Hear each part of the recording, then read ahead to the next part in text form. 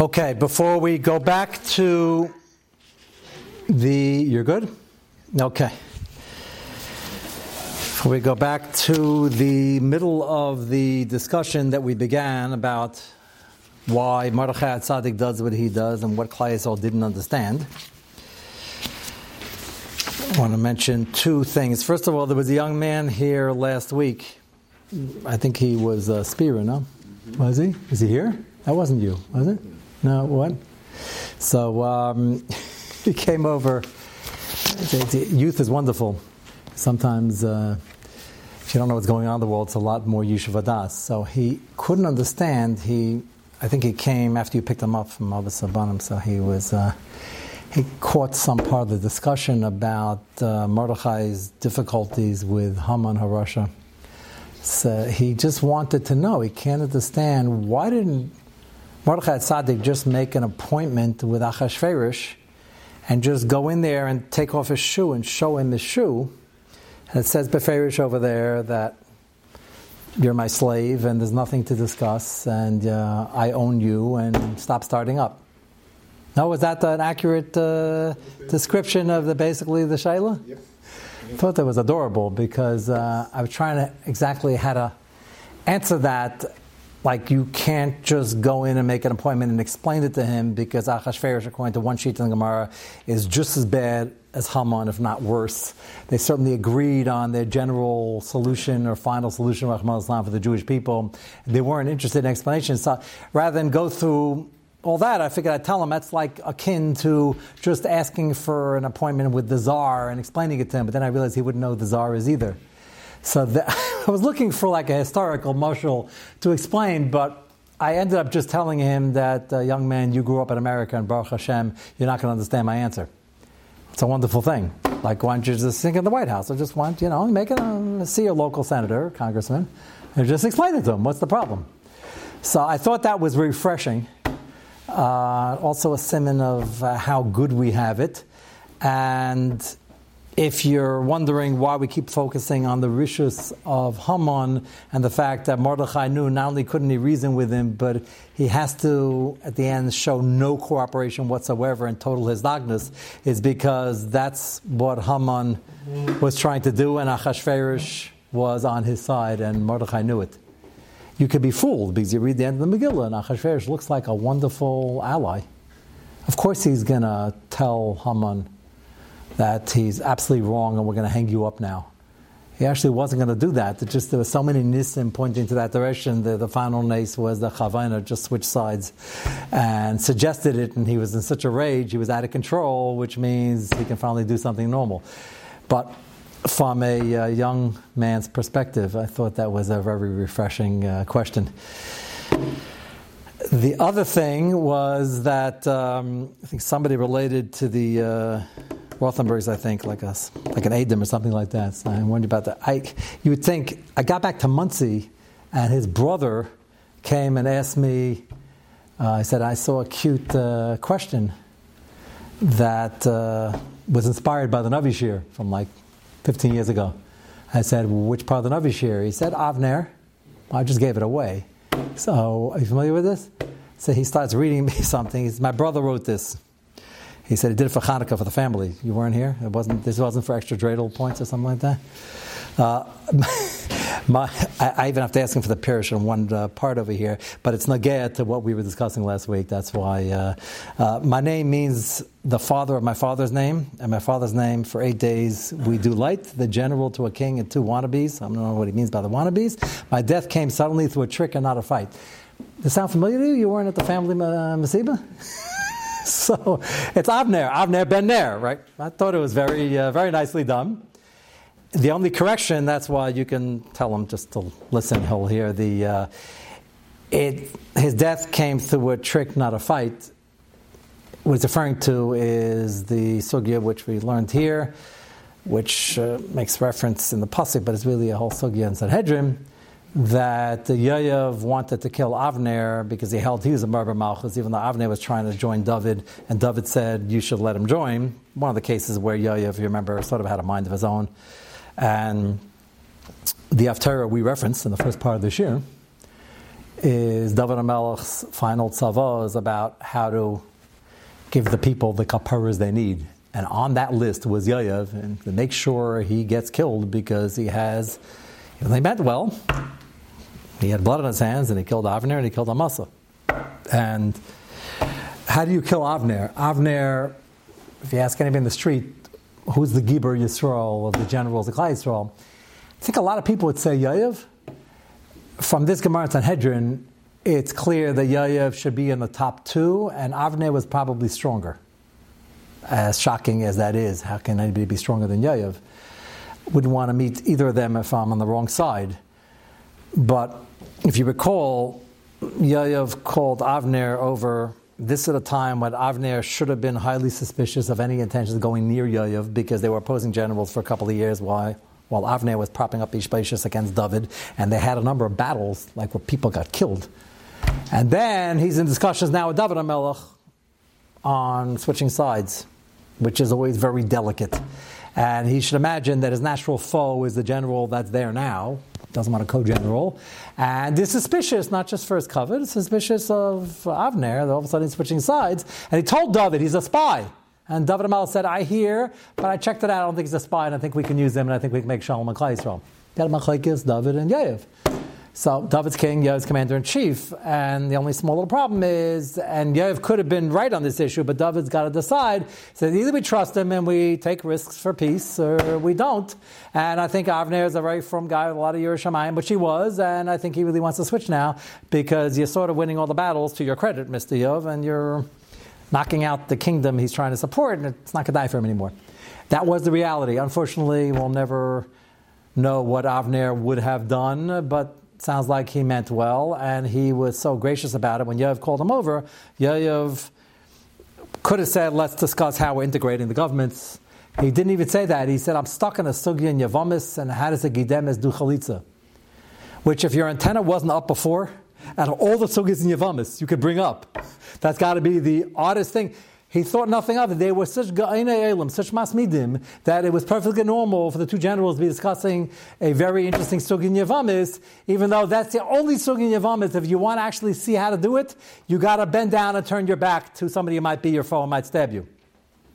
That's the only one. Everything else you could face forward and discuss the sugya.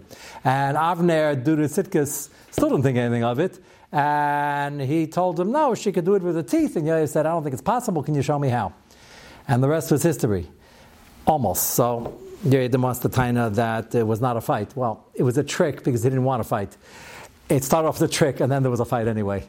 And after he stabbed Avner, this is Avner 3/4 dead, Avner started wrestling with him and overpowered him and had him pinned down. So not only was he stronger than Yoav, it sounds like he was 10 times as strong. He's bleeding profusely. And people already were around, and they begged Avner, please, you'll take it up in Elam Haba, you're in a coma. He's a Gal Adam on himself, by the way, which is quite unusual. Usually it's a brother, somebody else, some other relative. And he wants to take Nakama. He said, just killed me. Almost. And they begged him, please take it up in Shamayim, because we can't be without both of you. And if you kill him and then you're going to die, we're going to have nobody. And he said, okay. And the reason why the timing of this little riddle was so crucial is because we left off last week with a very fascinating Rabbi Yehuda Chassid, which is in front of you. The Sefer Chassidim said, talking about examples of people who gave up a lot, sometimes everything, for the sake of Klal Yisrael. It's not an exhaustive list. The two examples we have is David HaMelech, who's willing to leave Shaul alive, even though every minute Shaul's alive, David's in danger. And David said, I don't want to kill Shaul because maybe the Goyim will find out that we're without a king in the interim, which might last an hour or two, or a day or two, but it takes time, and they're going to attack. I don't want to put Klal Yisrael on Sakana. That's our real tzidkus. The Sefer Chassidim says he didn't have to do that. He has the right to protect himself. But his ava for Klal Yisrael was such, he didn't want to take a chance. He said, I'm supposed to be king, I'll become king. If I'm not, then it's my lack of chusim. I'm not putting Klal Yisrael in danger. That was example number one. Example number two was Mordechai Tzaddik. Mordechai lo kam v'lo zam. And this is the line we left off with, the last minute of the shir. The second to last line before the bracket. Mordechai lo kam v'lo zam. Amar akam mipanav yishtachavu akol avodah zarah. if I don't display Mesiras Nefesh, people are going to think that Avodah Zarah is not so Chomer. They're not going to lump this that the first Shita Taisis is Yarva Yarv, the second Shita holds that he made himself into Avodah Zarah, but he's really not an Avodah Zarah, because nobody accepted him, and therefore I could bow down. They're not going to know this whole pilpul, and if I do this over here, people will take liberties in India and in Tibet and all the other places where they didn't live, and it won't be so Chomer. Mutar Shi'arguni Val Tova Takala Yadi. So again, it's a suffix of a suffix. I think I said the mashal, and Sal Slanti used to say, somebody who cuts off 10 minutes of Seder in Volozhin can cause Chilul Shabbos in Paris. We don't equate the two, but you have to hold up the Drager you're on, because, especially if you're Mordechai Tzaddik and you're the Dugma, people will learn in a positive direction or a negative direction. Mordechai said, I can't take that achrayis. And here he's getting insulted and badgered because he's doing this, and the whole reason he did it, according to one Mahalach, according to this Sefer Chassidim, which fits with the second Mahalach and Taisus, he wasn't mechiv to do this, put himself in danger, or get harassed. He's doing it because he doesn't want any slippage in the Madrig of Klal Yisrael. So now we have a third, and that's Avner. They begged him, he had every right to kill Yoav, and the come in this world, the Gal Adam, is at least a Rishus, and one Adam holds a mitzvah. And it's very natural, especially Gal Adam is a brother, it's not even him. Here it's the guy himself who got killed. You can imagine he's pretty angry. And he has the achelis to get rid of Yayev, and he doesn't for the sake of Klal Yisrael. So I thought that was a perfect third example. If you look just how difficult, how much pressure there was on Mordechai. So flip the page over. If you're on Zoom with us, it's the number one that says Sefer Chassidim, and the second one that has a Yalkut Shemainu. Take a look at the bottom of the first column. Now, this is what we were up to.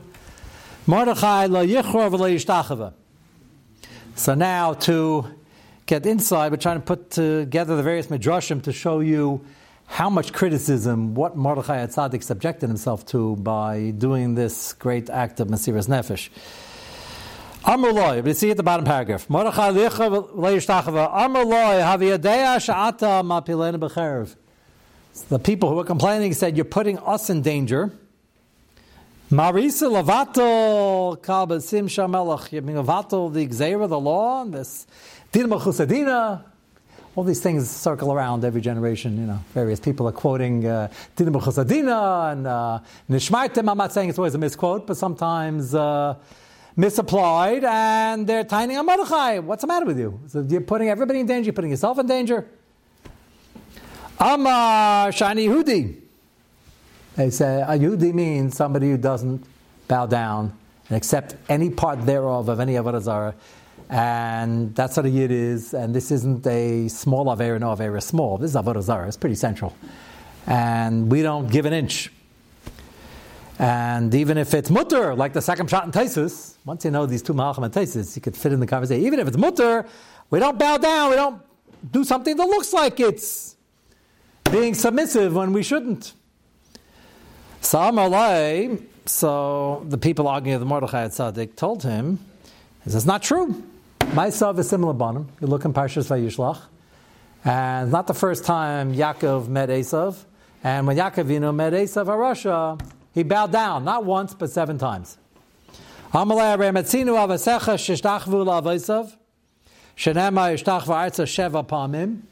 Very submissive. No. So basically they're saying, myself is similar banim, so we have a myself is similar banim, you should bow down and not start trouble. He had an answer. Amalahem, Mordechai is talking to the committee, or some of them might have been colleagues in Shushan. Amalai Binyamin Avi b'mei ima haya v'lo ishtachava. So I wasn't born yet. Very interesting. When you learn Parshas Vayishlach, did you get the impression Yaakov bowed down alone, or the women bowed down also, the imams bowed down also? Because if they did, then B'mei Imam doesn't help too much. Maybe it does, because it's Ubi Yerachimo, it's a natural reflex. You just got the body's bowing, so you're bowing. But I didn't do that. It sounds like everybody was told to, Yaakov didn't. Everybody was told to do it, which is mashal the pasuk like that. And I wasn't born yet, and the fact that my mother might have is not the issue over here, because no myself a similar bottom for my shevet. That was his taina back. Vani ben benoi shnamar ishiminik. Shem shelo kara avi kach ani eina kareya v'lo mishtachava. And therefore, my Messiah is I shouldn't. Now, that would answer why he's putting himself in danger. How does that answer why he's putting them in danger? Answer is he was trying to answer their kasha, the Ma'asav V'Siman Abanim. If God's Klal Yisrael did that, then that means everybody's supposed to do it. He said that's not true. And somebody has to set an example. And Mordechai Tzaddik was not asking them to not cooperate. People asked me last week, did Haman bump into anybody else besides Mordechai? Or was it just like in the palace, he only associated with people in the palace, and Mordechai was a minister. He certainly bumped into him more. I think it's possible. I'm walking through the streets, and the carriage went by, so other people bowed down, and other didn't bow down. Mordechai Tzaddik wasn't necessarily tining on them. According to the first shot in Taisis, he probably was, because it was really awesome. According to the second shot, I didn't ask you to do it. You want to know why I'm doing it? I'm from Binyamin, and Binyamin didn't bow, and somebody's got to stand up for this. So far, so good. Did they accept the answer? So apparently not right away. And they kept on arguing, and they kept on tining, and then even the goyim in the palace kept asking, they want to spal, what are you doing? It could be dangerous. B'shem Rabbi Binyamin. Rabbi Yochanan b'shem Rabbi Binyamin. Interesting that there aren't too many Rabbi Binyamins in Medrash. It's probably not coincidental that he's the one bringing down this memra. But now Sharachal, Nisan, Shava, the Gedolotz Shava. So you have the two sons of Rachel Imenu, Yosef and Binyamin, and they had similar things happen to them in terms of the Nisayan and in terms of how long it lasted. One is with Yosef himself, the other one is with a descendant of Binyamin, and that will be Mordechai Tzaddik. And that this part's important to show you how tough this conversation was. There wasn't a one-time shaila that some people asked Mordechai Tzaddik, what are you doing? And they had a pilpul, and they had an agreement to disagree. It went on hour after hour, day after day, week after week, and they continued to give him a very, very difficult time. So just like by Yosef, the Nisayan of Eishes Potiphar wasn't a one-time thing. It was hour after hour, day after day, and it was a long-running Nisayan.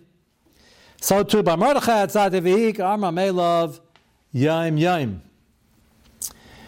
And the schar was the same. Schar always goes according to how much Mesiras Nefesh there was. And the one-time Nisayan, as difficult as it is going to pale in significance to that tremendous Nisayan, but when you face it day in and day out. G'dulos and Shava, V'yasa Paras Tabata Me'al Yadai, is given the Melucha, made the viceroy assistant to the king, V'kam V'yasa Melch Tabata, Shehever Mehaman, V'yitin L'Mordechai. Isn't that fascinating? So the Medrash, striking. And so that the Nisayan is spelled out the same way, that it was ongoing for a long time, and only because of their tremendous dedication to Mesiras Nefesh, and the reward by Lamazeh, forgetting Al-Mabaz, the main schar, was the tremendous power. Why is that Amida Keneged? The answer is if you resist pressure, and the pressure is coming from powerful people or from the public, which is by nature powerful, and you know you're doing the right thing, so then the Amida Keneged will be you get the Gedula Ba'olam Hazeh. So Yosef gets it, resisting pressure from Eishes Potiphar. Husband was a big minister, and she had a lot of clout. Kan vayasam al tabata shever mehama v'yitn l'Mordechai v'yasam revid azav al tzavarav v'tasam Esther es Mordechai al beis Haman. La'av v'yirkev v'sal makaris ha-mishnah by Yosef v'kan v'yirkivu al asus. It's amazing. So they have a few very, very striking similarities. The final, this didn't end the argument, but Mordechai was trying to drive home the fact that whether this is Meker Adin, and it's focusing on what Tesis was debating, does Haman himself as a person become an Avodah Zarah?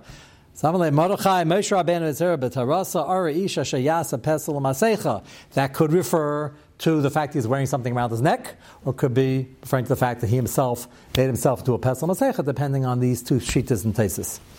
So the backdrop over here is that it wasn't a one-time conversation, And you can imagine in today's vernacular, there was a conversation, a second conversation, a call-in campaign, bloggers, editorials, and all sorts of things going on. And the Nisayim was ongoing for a long, long time.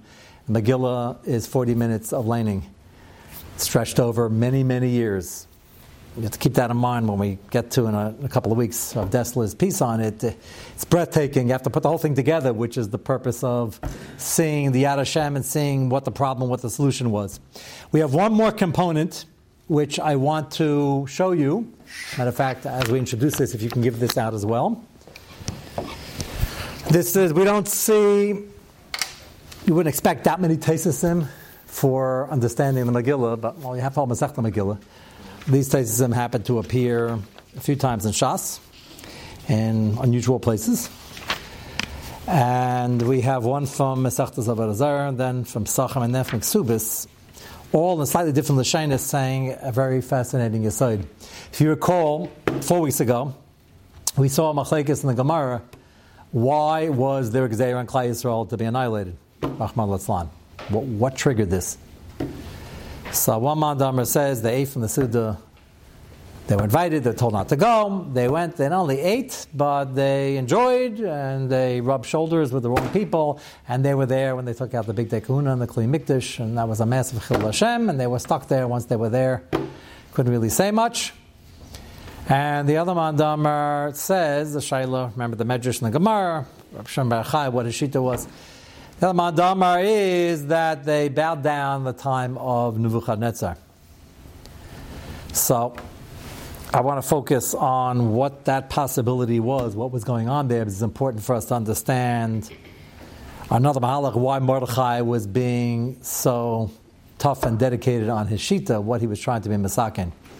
So if you recall, Nebuchadnezzar called a meeting for the entire civilized world, or uncivilized world, would be a better description. And the Medrash says he appointed representatives, 23 people representing each nation. His real direction over here is probably just the Yidden, but made an international show of his power and prestige. And he put up this gigantic statue, and he told everybody to bow down. All the Ummah Salem had no problem. They don't have to debate the various Shittas and Teisus we're about to see. Was it an Avodah Zarah? Was it just a statue for the Kavod HaMalchus, for Nebuchadnezzar, and his likeness? It's irrelevant to them. They have 600 Avodah Zarahs, 601. Doesn't make a difference. Everybody's quick to bow down. There was never an issue by them. As he probably anticipated, the Yidden would certainly have a discussion, have a Havamina, have a bit of a tumult what to do. The good news is there are 3 young, relatively until then unknown or completely unknown Yidden who didn't bow down. Hananiah, Mishael, Azariah. And the Gemara, as we mentioned, Sanhedrin says that Badavka Akash Baruch Hu arranged it kaviyachol that the Gedalim there, Daniel, Chesed and others shouldn't be around, so they should come and take the cover that even the simple young Yidden, who are not simple, but young, would be able to make this tremendous Kiddush Hashem. If you wouldn't know the following Gemaras, you wouldn't know the Gemara Megillah, that despite the nace and tremendous Kiddush Hashem, this triggered a kitrug that was still hanging over them. It's the Pella, because you can learn the entire Maisa about Nebuchadnezzar and be tremendously impressed and awed by Chaim Meshav Azariah's daring and courage and willingness to die al Kiddush Hashem, and all is well that ends well. Except the fact that the Gemara Megillah says that it wasn't Sudas Achashverosh, it wasn't only Sudas Achashverosh, it was the fact that the rest of Klal Yisrael, or the representatives of Klal Yisrael, or 20 out of 23, if they were chosen among the 23, did bow down. So I always like starting with the good news. So the good news is Chaim Azariah didn't, and that's well known, and that was a tremendous Kiddush Hashem. And the other news is that Rav Minyan and Binyan, either themselves or their representatives, did. And this was enough, according to the Shita we probably passing like, as enough to trigger the entire Gzeira at the time of Purim. And this is going to be crucial to examine and to know, because you have to know what Mordechai was trying to undo. Mordechai Baruch Kachai knew what was going on in Shemayim. So he was trying to cause a tshuva. It's going to fight fire with fire. How are you going to undo this kitrug? You'll say the kitrug's from the beginning of Galus Bavel. That was like almost 60, 70 years by the time the story is finished. Afterwards, they're going to build it. So why is this coming into realization now? The answer is Akash Baruch Hu is Ke'el Chapayim, and Shem waits and waits and waits, and somebody should have addressed that, and they didn't. Quite probable that it was triggered by the Sudas Achashverosh as well, that this was 90% of the problem, and now they're getting involved in a culture that's primarily of Avodah Zarah and Gilui Arayos, and then it resurfaced. That's my own addition, but l'chayr it's usually a zev zegerim. So what happened there? What was this statue? So, again, if you're born in America, you probably wouldn't know of such things, although they have them. We at Night Seder, a couple of years back when we were still on the issue of the statues and the statuettes and the like, so we went to one of our Mesh's Shuvas about they wanted to make a statue for Kennedy. They made that statue for Kennedy in many cities. This one happened to be in McKeesport, Pennsylvania, which I thought was fascinating. Shreya from McKeesport. I had a lot of Yidden there. There was a small community, it's a suburb of Pittsburgh. And I happened to notice sometimes in the Tshuva it says the name, and it was written to Rabbi Chin, who was the Rav there, and I knew the name. And the shaila was, he was asked by the committee in McKeesport to join the committee. Now, I don't know if any of the Askanim here know what that means, but that means all the other religious institutions, the churches and the other things, got together and they, and the municipality wanted to put up a statue, and I guess for a small town like McKeesport, statues are expensive, so they had a fundraising mission. So they invited the rabbis, only one shul there, one Orthodox shul. So they invited the rabbi to join the committee, which sort of means they want him to fundraise. So he joined the committee, he found out they wanted to fundraise, and he asked Rav Moshe, can I contribute to a statue? It's not Avodah Zarah, it's Lo Sasaniti, different Isser, that's the sugi we were on, if you remember. And, can I contribute to this? Rav Moshe has all tshuva on this, it wasn't a push it. And he says, well, it might not be an Isser for them, and if it is, you're just giving for Darkei Shalom, and you don't really want any ownership, and maybe you should mafkir your chelik, even though you can't, because you're part of the city. Rav Moshe has a whole detailed, this is something, their statues of Kennedy and other presidents all over the place. I guess they got firmer because this last year it seems to be there are a lot less statues, come to think of it. So maybe it's because they're worried about this Isser. I'm not exactly sure where that's coming from, but yeah. So can you imagine we're living in a generation where Kennedy looks like a right-winger? It just boggles the mind. All depends on who you stand next to in life. So yeah, so they have a lot of statues. None of those statues are Avodah Zarah, Baruch Hashem. And they don't ask any of the local American citizens to bow down to them. Baruch Hashem, we don't realize what we have. And there's a shayla, Sasaniti, can you contribute to it? That was the shayla in the Igros Moshe. What was Nebuchadnezzar doing over here? So we know Nebuchadnezzar was two things, among many other things. He was a big-time Avodah Zarah like everybody else, and he was a tremendous Baal Gaiva, like everybody else also, like any good emperor in the olden days.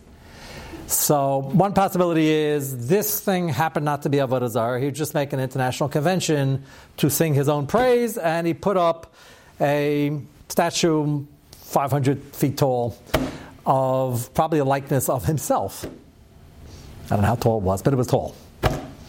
And that's just Gaiva, and not really our problem. Why can't you bow down? So it's going to sound very similar to what's going on at Taisus. Well, if it's a real statue of Avodah Zarah, you can't bow down, it's Yahar Vayavar. And if it's not, but he knows that, or not everybody knows that, or the story is going to go out, the Jews bow down to a statue, that's going to be a problem of the optics, and that's going to be an issue of second shot and Taisus, that it looks like somebody bowed down to Avodah Zarah, and we can't have that happen. So it's actually, the parallel here is very important when you look at the cause and the effect and what we're trying to be masakin. So which was it? Was it a statue for his kavod, which is done in America? It's been done, they tell me, in communist countries, they've had statues of, in Russia, they had the fellow, no, that statues like in every corner. Picture statues, Colin. These things were many dictatorship, they had statues all over the place, in third world countries and all over the place. So Nebuchadnezzar is about Gaiva. Or was it Avodah Zarah? Was it both? Interesting. The middle possibility might be that he made himself into Avodah Zarah, which seems to be pretty common. He made a statue himself, but that was Avodah Zarah. Possible. Taisus is going to discuss the two main possibilities. Take a look at the Gemara in front of you on page 1. This is the Gemara of Avodah Zarah, Gimel Amud Aleph. Fascinating Gemara. We're just going to see the Gemara now. We're not even going to get into Taisus because we're come out of time. Amalem HaKadosh Baruch Hu. This is the famous sugya of Avodah Zarah about the Achras Yamim, which we seem to be talking a lot about tonight. And all the Umm Tzelem are going to come, and they're going to want schar for building the George Washington Bridge and Route 9 and the Palisade going to Muncie, and what road goes to Passaic? Whatever road goes to Passaic to get all the Heilige Yidden here home. And they're going to want all the schar for everything. And HaKadosh Baruch Hu is going to tell them, you didn't do it l'shem shamayim, you did it to collect taxes, and they're going to want a mitzvah to try again, the sukkah, and it's going to get hot, and they're going to kick the sukkah. That's all in the sugya over here. So part of the sugya is HaKadosh Baruch Hu is going to ask them to give edus about the mitzvahs we were makayim. Amal HaKadosh Baruch Hu mikem, the bracket is about 2/3 of the way down. Amal HaKadosh Baruch Hu mikem yavo v'iyidu b'am b'Yisrael, shekimu satera kula. We're going to ask you, the Rishon, we try to stop them to give edus that with great Mesiras Nefesh they never stopped doing mitzvahs and they wouldn't do Averas, especially Avodah Zarah. Yava Nimrod, case number 1. Nimrod, the earliest villain on record, the first emperor who tried to seize control of everybody's bodies and minds and did a good job of it, except for Avram Avinu, who was a thorn in his side, Baruch Hashem. Yava Nimrod v'yad ba'Avram shelo avad chavim, despite the threat to be thrown into a fiery furnace, which he was. Yavo Lavan v'yad b'Yaakov shelo nechshad al gezel. Not just about Avodah Zarah. Lavan kept claiming, you're ripping me off. Really, he was changing the deal every time. He should give edus. Yaakov Avinu never took a pin, as Yaakov Avinu himself says later on. Tava eshes Potifera. V'tad b'Yosef shelo nechshad al avera. Each villain and the tzaddik who didn't give in. Yava Nebuchadnezzar. Okay, good news. Chanukah B'Shava did not bow down, and somebody stood up for what's right. Because he davened when he wasn't supposed to, when he was thrown to the lions because of it. So we have cross-section of history. There's more, but that's the part we want. So Yavam, the heroes here, Chanukah B'Shava Azariah and Nebuchadnezzar will give edus that they didn't bow down. Sounds like from a quick reading of the Gemara, this was a real Avodah Zarah. They wouldn't bow down because it's Yahar Vayaver. Question is, why was it only them, and did everybody else cooperate? And what was this thing? And Mitzvah Hashem, we will take that up next week. Have a good vach.